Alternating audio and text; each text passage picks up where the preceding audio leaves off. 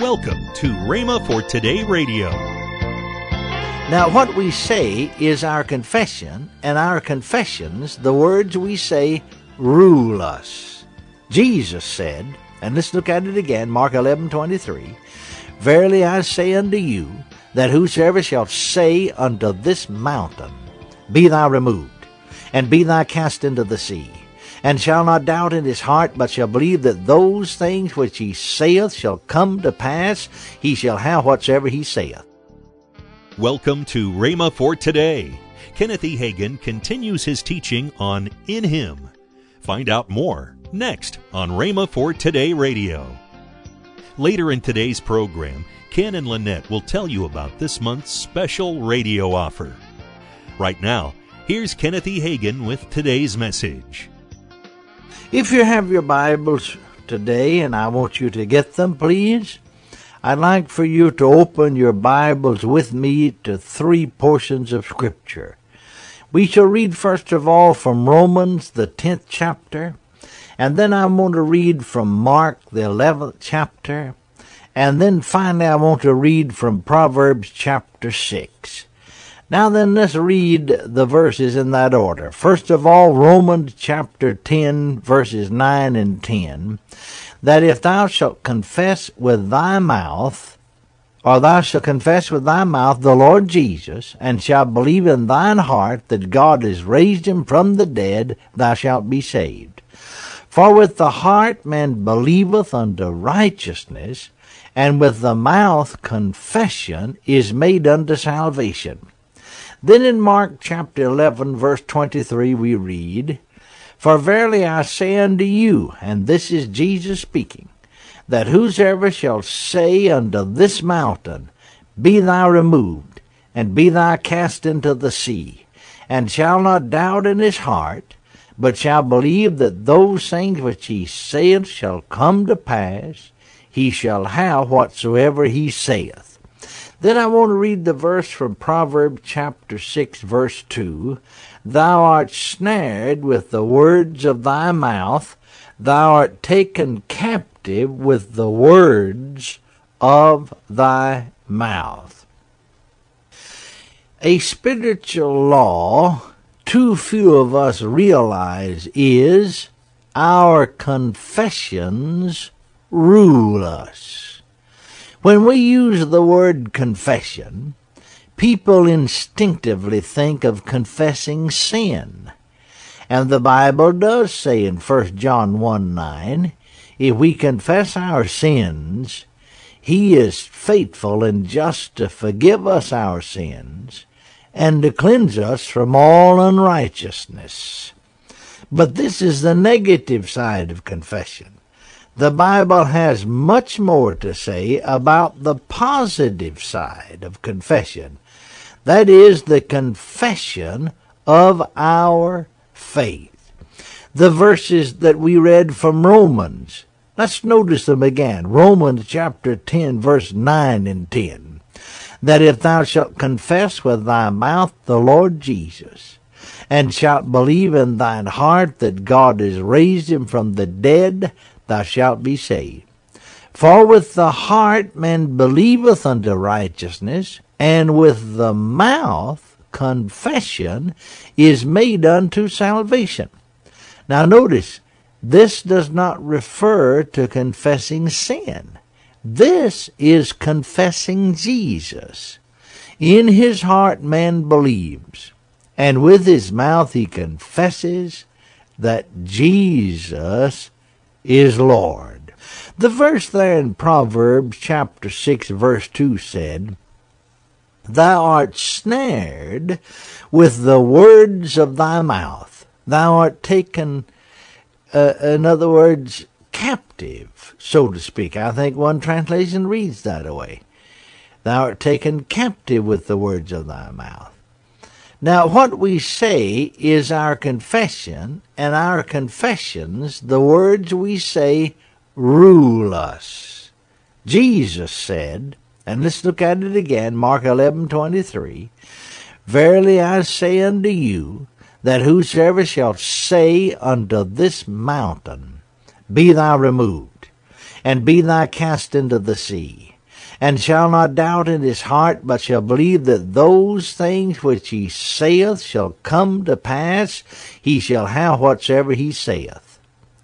Now, let's meditate on these words of Jesus a little more. Whosoever shall say, and shall not doubt in his heart, but shall believe those things which he saith shall come to pass, he shall have whatsoever he saith.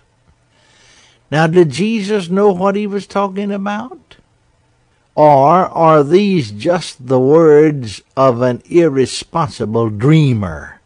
No, they are not the words of a dreamer. They are the words of the divine Son of God. Jesus meant exactly what he said. And what did he say you will have? He said, you will have what you say.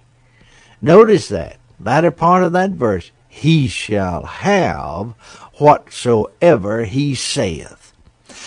If you really believe a thing in your heart, positive or negative, and you say it with your mouth, you will really have it. Jesus said you would. It's always with the heart man believes, and with the mouth confession is made unto any of the provisions of God. Notice how these two phrases from God's Word say the same thing in different words. For instance, Romans 10:10, with the mouth confession is made unto. Mark 11:23, he shall have whatsoever he saith. Now turn to Hebrews chapter 4, verse 14. Seeing then that we have a great high priest that is passed into the heavens, Jesus, the Son of God, let us hold fast our profession, or, as the margin reads, let us hold fast our confession. The same Greek word translated profession here is translated elsewhere in the King James as confession. Modern translators or translations render it confession. Let us hold fast our confession. Christians are told here to hold fast to our confession. Now, what is the confession that we're to hold fast to? The confession we are to maintain. It is the confession of our faith in the Lord Jesus Christ. The confession of our faith in God, our Heavenly Father. The confession of our faith in the Word of God. The majority of Christians, though sincere, are weak. This is because they never really dared confess what God's Word says about them. They have never dared confess that they are what the Bible says they are, that they're who the Bible says they are, and that they have what the Bible says they have. In fact, many Christians maintain a wrong confession instead of holding fast to a right confession. Now, what is a wrong confession? A wrong confession is a confession of defeat, of failure, of the supremacy of Satan. They're always talking about what a time they're having with the devil, what a battle they're having, what all they're going through, how the devil is keeping them from success, keeping them sick, how the devil's holding them in bondage, and so on.